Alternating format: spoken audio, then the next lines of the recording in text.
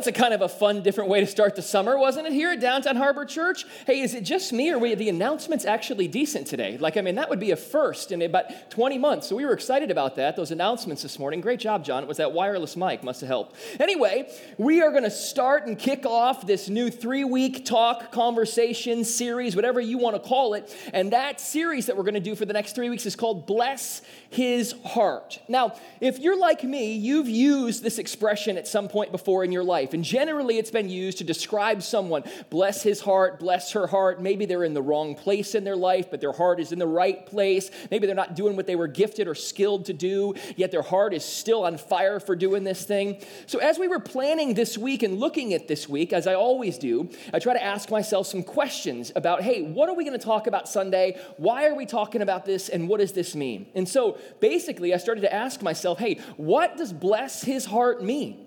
We've all heard it, and we've all said it, and we've all probably been affiliated with it, but what does this actually mean? And what I can come up with the definition, like just from my own knowledge and mind, is that it's a phrase used to describe someone who might be in the wrong place, but their heart is in the right place. So let me ask you a question, okay? Somebody in the wrong place, but their heart might be in the right place. So let me ask you a question. Have you ever met someone who didn't just seem to be in the right place, okay? And you've probably encountered many people in your life throughout your week or your month or your family or your career. You've probably encountered a lot of people like this if you really think about it. So I started to think maybe there are some people locally or that I've encountered that I'm going, man, bless their heart. They are such a sweet soul, but they are just not the church in a museum when the exhibits go off, right? Like that is exactly what that was. For anybody wondering what that was an exhibit that went off, and I have ADD, so I'm like, all right, hit the reset button. So maybe you've encountered people and you're like, bless their heart. They are so nice and so good, yet at the end of the day, they're just kind of in the wrong place. Maybe you've seen, maybe you've had an Uber driver, right? And I don't know if you're like me, but I Uber a lot. We actually sold our second car. That way we could Uber because it's so cheap. And so the same woman picks me up every Sunday, because now I know her. She picks me up every Sunday for DHC. We get here, she picks me up about 6:15 in the morning, takes me in because we have to unload the trailer, and we put our phones next to each other and turn the button on, and every single Sunday it works, and she takes me here. Well, my buddy John, now granted, just let me give you a little preface here. So this Uber driver is 78 years old, okay? And she takes me from my house to the museum, which is about 1.8 miles, okay? It's not really the farthest, that you can go in an Uber, but it's just really close, okay? So my buddy John last week, the guy who does the announcements, he tells me, he goes, hey, my wife and I are going on vacation. We need a ride down to Miami International Monday morning. Do you think I could use your Uber driver? And I was like, yeah, I think she'd be great to take you down to Miami International to go to St. John where they were going last week. And so about 20 minutes into their trip, because I knew what time she was picking him up, I texted him. I said, hey, how's the trip? And he goes, I've almost died 4 times. And then he replied, bless her heart. And I said, what do you mean? And John's like, this woman should not be on the road. She should have her license revoked. She should have her Uber thing revoked. She should not be driving, because she's driving down 95 to Miami. It's a little bit different, Federal Highway and 95. Regardless, that was just an example. And I guarantee you, the next time you're in an Uber and you get a driver like that, you're going to go, bless her heart or bless his heart. How about this? I've worked with volunteers my entire life. And this is one of the phrases that we've used to describe someone who is just in the wrong place. Their heart is in the right place, but they are in the wrong place. I'll never forget this volunteer when I was leading a kids department in Michigan, and he was so excited to be a part of leading 4th and 5th grade boys, to be a small group leader. And this man had no ability to work with 4th and 5th grade boys at all. The room was nuts. It was chaos. We were getting complaints, and I was like, we're going to have to reposition you. Bless your heart, though, because you are trying. You're just in the wrong place. So as we kind of kick off this series and what this looks like, we're going to be talking about a guy, and you saw him in the bumper video, a guy that we're going to talk about for the next 3 Sundays, and his name is Peter. Peter, let me give you a little bit of history on who he is, because we talk about a lot of names at Downtown Harbor Church from time to time. We talk about a lot of different guys like Paul or Peter or Jesus or Moses, and so let me tell you a little bit about who this man actually was. Peter was one of the very first followers of Jesus, right? And we're going to talk about how that happened in just a second, but he was one of Jesus's closest friends, one of Jesus's disciples. And Peter, if you have any Catholic history, if you grew up in the Catholic world or the Catholic Church, Peter you would know as the very first pope. He was very important to the history of Christianity, and he was very important to help spreading the message of Jesus once Jesus ascended back into heaven. Peter was a really important guy. And what we're going to do in this next 3 weeks, this Bless His Heart, is we are going to look at some of the blunders of Peter's life. And why I love this is because we're going to look at some of the blunders of his life, yet at the end of the day, God did say to him, he goes, I choose you to help do this. And so Peter was a really important guy. So how did Jesus and Peter meet? What did that look like? Well, God's Spirit was with Jesus. We know that. And so as he walked alongside the Sea of Galilee, I'm going to check this out, Matthew chapter 4, verses 18 through 20. As Jesus was walking beside the Sea of Galilee, he saw two brothers, Simon, called Peter. We're going to talk about why it's Simon and Peter in just a second. And his brother, Andrew. They were casting a net into the lake, for they were fishermen. Now, fishermen back in the day were not fishermen like we know today. These were hard-working, rugged people who were throwing nets overboard and bringing in a whole bunch of fish. This was not casting a reel, right? Going out on the intercoastal. This was not luxury. This was very difficult, okay? And then Jesus, when he saw them, when he saw Peter and his brother Andrew, he said this. He said, "Come, follow me," Jesus said, "and I will send you out to" what? Fish for people. Now, I don't know if you're like me or not, but I would have gone, who is this nut, right? Come and follow you. What are you talking about? But God's Spirit was with him. God's presence was there. That's the only way that this could have ever worked. And at once, they left their nets and followed him. Peter and his brother Andrew laid down their nets and said, "Jesus, we are going to follow after you and your teachings." But here's what I want you to know about Jesus and Peter, because we talk about Jesus a lot around here. It's just something that we do. We believe this. We believe that Jesus saw something special in Peter. He saw something unique in Peter. There was something that none of his other disciples, none of his other followers to that point had. Jesus saw something special in Peter. Don't miss this. So special that he changed his name. So special that Jesus said, "You're no longer going to be known as Simon." That was his original name. "You're no longer going to be known as this guy Simon. We're going to change it to Peter," okay? We're going to change your name from Simon to Peter, because Peter is important. Peter means something in the ancient Greek, right? Peter means rock, okay? And Jesus even said, I'm not putting this on the screen, but I'm just paraphrasing. Jesus said, because Peter means rock. Peter, I want you to know something. One of the most debated verses in the entire scripture. Peter, because your name means rock, on you I will build my church. Meaning on you, you will be a vessel to go spread the message of Jesus, my message of love and restoration and redemption to a broken world if you believe in me. You are the rock. That's how important you are. And I don't know about you, but in our culture today, the name rock seems to be doing pretty darn well, right? We watch Baywatch, not me, but I know a couple of buddies in the room did, all right? That's the deal. But here's the thing.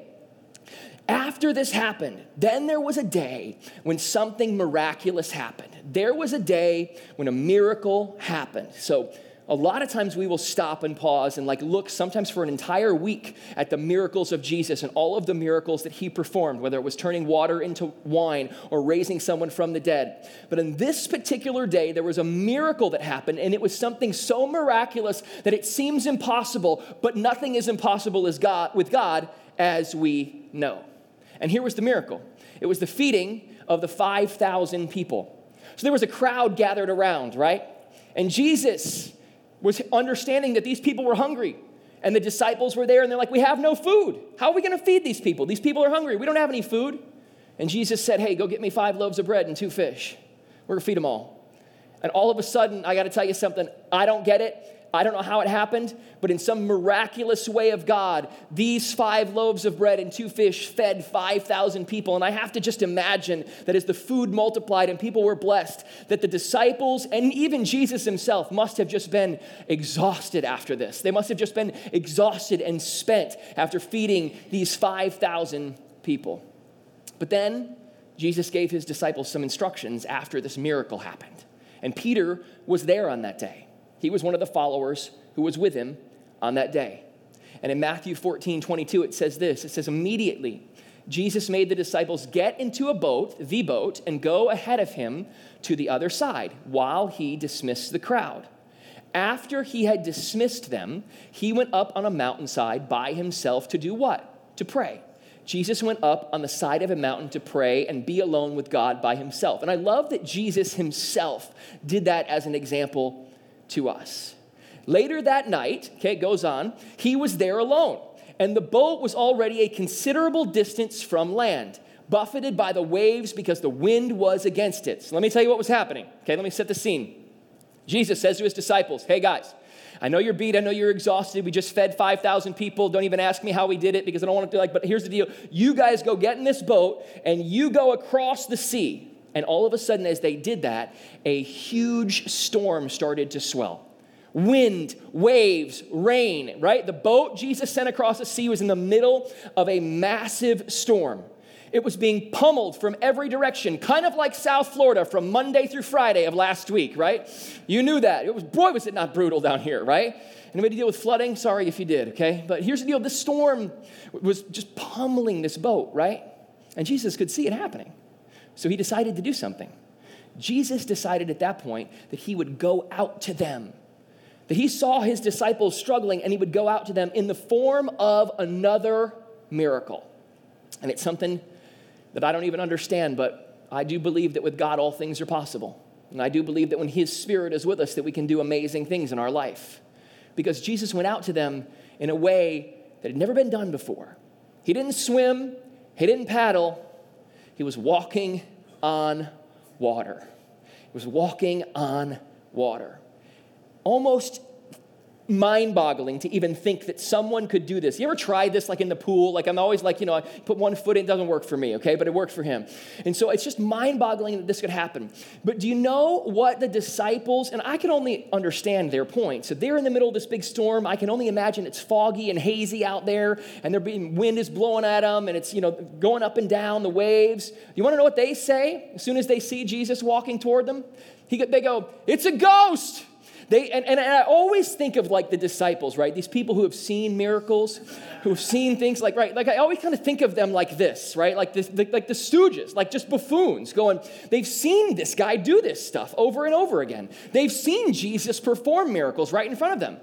And then they're all scared all of a sudden. I kind of just think of like, Peter and a couple of them just like huddled over like that, like, in each other's arms. But see, Jesus went on because he knew what they were like. He knew they were a mess. And Jesus went on in Matthew chapter 14, and he said this. He said, Matthew 14:27. But Jesus immediately said to them, take courage, guys, take courage. It is I. Don't be afraid. And do you know who the first one to reply was? Peter. Peter was the first to reply. This guy who Jesus called off a beach one day changed his name because he saw something special in him. In this moment where this miracle was happening, Peter was the first to reply. And in Matthew chapter 14, verses 27 to 28, he said this, Lord, if it's you, Peter replied, tell me to come to you on the water. Lord, if it's you, if you are who you say that you are, and you're staring right at me, and we think you're a ghost, but if it's you, tell me to come to you on the water. Do you know what Jesus said? Come, Jesus said. Then Peter got down out of the boat, walked on the water, and came toward Jesus. And Peter was actually performing a miracle as well at that point because through his faith, he was walking on water himself. The impossible became possible. Do you know what he was doing at that moment? Do you know what was so miraculous about that moment? Not even that he was walking on water, even though that's a miracle in itself. He was zoned in with Jesus. He was zoned in with God. his faith in that moment might have never been stronger. And he was walking on water toward Jesus in a way that I don't understand as a human being, but it was happening right there, right in front of the rest of them and right in front of Jesus because he was so zoned in. But then something happened. Something that happens to pretty much every one of us as well. He remembered something. He remembered he was in the middle of a storm. He remembered that there was wind and waves and lightning and thunder all around him when he looked around. And he took his eyes off Jesus. See, he looked around and saw the storm and started to sink. The miracle that was happening wasn't possible anymore because his faith in that moment lapsed. He doubted. He started looking around at what everybody else had in life and what the storm was doing to him. He took his eyes off of Jesus. And haven't we all done that? So often, over and over and over and over again. But what I love so much about Jesus and who he is and how much love he brought to this earth, this broken earth. In Matthew chapter 14, verse 31, it says this. It says, immediately, Jesus reached out his hand and caught him. You know what word I love in this verse the most? Immediately. He didn't hesitate. He didn't waste time. He pulled him up. And then he said, you of little faith. You had it. We were zoned in. You know who I am. You of little faith. He said, why did you doubt? Why did you doubt me? You knew what we could do. You've seen me do this. You know that with faith in me, anything is possible. Why did you doubt me, Peter? Bless his heart. Because he screwed up. A guy who was known as the Rock, going to help be the vessel to go spread this message. Jesus chose him. And him in this moment, even Peter in this moment, even he struggled with doubt. Peter took a leap of faith and within seconds doubted his decision. He took a leap of faith and within seconds it was over because he struggled with doubt. And you know what? It wasn't just that he doubted his decision. Do you know what else he doubted in that moment? You know what else he doubted? He doubted Jesus. That's the point of all this. Jesus said, no, Peter, it's about me. I'm God now here in the flesh. Focus on me, zone in on me. He doubted Jesus. And that's why he sank. And I love that Jesus reached his hand out immediately and grabbed him and said, as long as I'm with you, don't miss this. As long as I'm with you, you will never be alone. As long as I'm with you, I will always reach out my hand and pull you up. As long as I'm with you, you will never need to fear because I am here. Don't doubt me. Trust me. And in that moment, Peter screwed up, much like all of us have done so many times. And so at Downtown Harbor Church, if you're new around here, we always put a word on the screen. 99% of our messages have this word, so you'll see it again, and here it is. What's the practical? What's the practical here for us today? As we sit here and we listen to this miraculous story about this guy, bless his heart, Peter, who was one of Jesus' closest, if not his closest friend. What's the practical here? Well, let me give you the first one because, Peter tends to get a bad rap, right? And we're giving him a bad rap here today too. But you know what Peter did that a lot of times people don't do? You know what Peter did that a lot of times we don't even do? He got out of the boat. He got out of the boat. And so often, you know what we do? We do this, just like the other disciples were doing, just sitting back there, just waiting, going, I can't do that. I know in my life that I'm supposed to do something. I know that it's time for me to make a change in my career. I know it's time for me to open a new business. I know it's time for me to reach out to that family member. I know it's time for me to do this, but I want to just stay in the boat. Even if I fail, like Peter did, at least he did something. At least he got out of the boat. And so what does that look like in your life? I don't know. But so often, every single one of us needs to make that call and make that decision and take that first step, one foot in front of the other, and get out of the stinking boat. So I don't know what that looks like for you. But I'll tell you this. I know that God does. And I know there's been probably some of you who've been having your heart tugged for a long time about getting out of the boat. Take Peter's example, because he stepped out in faith. I don't know what that is for you, but you definitely do. And it's time to pray about it and to figure out if it's time. The second thing I want you to know that's the practical is this. And this is us being as open and transparent as we can. We are from this stage every single Sunday that we sit up here. But here's what I want you to know. In your life, doubts will be there. Doubts related to your family, doubts related to your future, doubts related to God, doubts related to the scripture, doubts related to Jesus. If I were being as honest as I could with you, I will tell you even I struggle with doubt.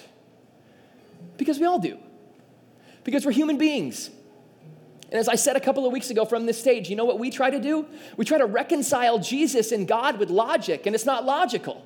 Therefore, that leads to what? Doubts. That's going to happen. Faith is not a logical thing, but I'll tell you this, it's changed my life from the inside out. And so doubts will be there. And here's the last thing I want you to know, the practical. And it's the most emotional one, so hang on.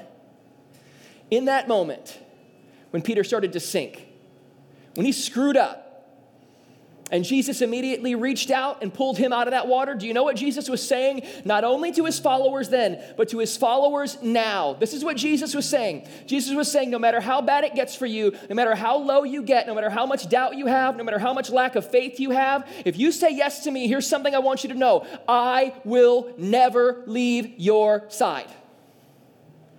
I promise. I will never, ever leave your side. I mean, can you imagine being Peter in that moment? Going, I believe you, God. I've watched you do things I've never seen anybody else do. And then I screw up, and all God does is go, let me pull you out immediately. Because I'll never, ever, ever, ever, ever leave your side. If that doesn't give us hope, if that doesn't give us some type of a sense of hope for our communities and for our families, I don't know what does. Because this story is, about a guy, bless his heart, who screwed up in a moment he shouldn't have probably. But this story is also about what happens when we do and what Jesus does to us in response. Here's what I want you to know. Fears and doubts will creep into your life.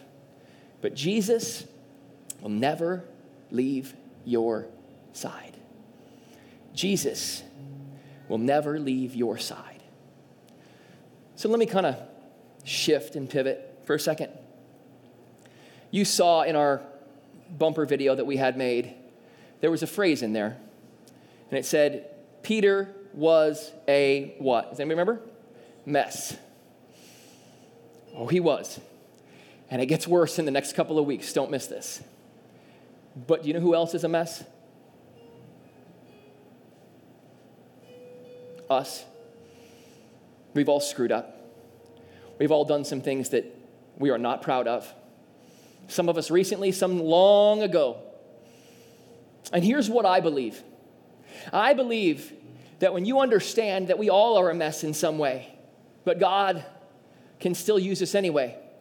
And throughout our messes, He's going to be right there to reach His hand down and pull us back up. And that's why we are here together, so that we can do it for each other too.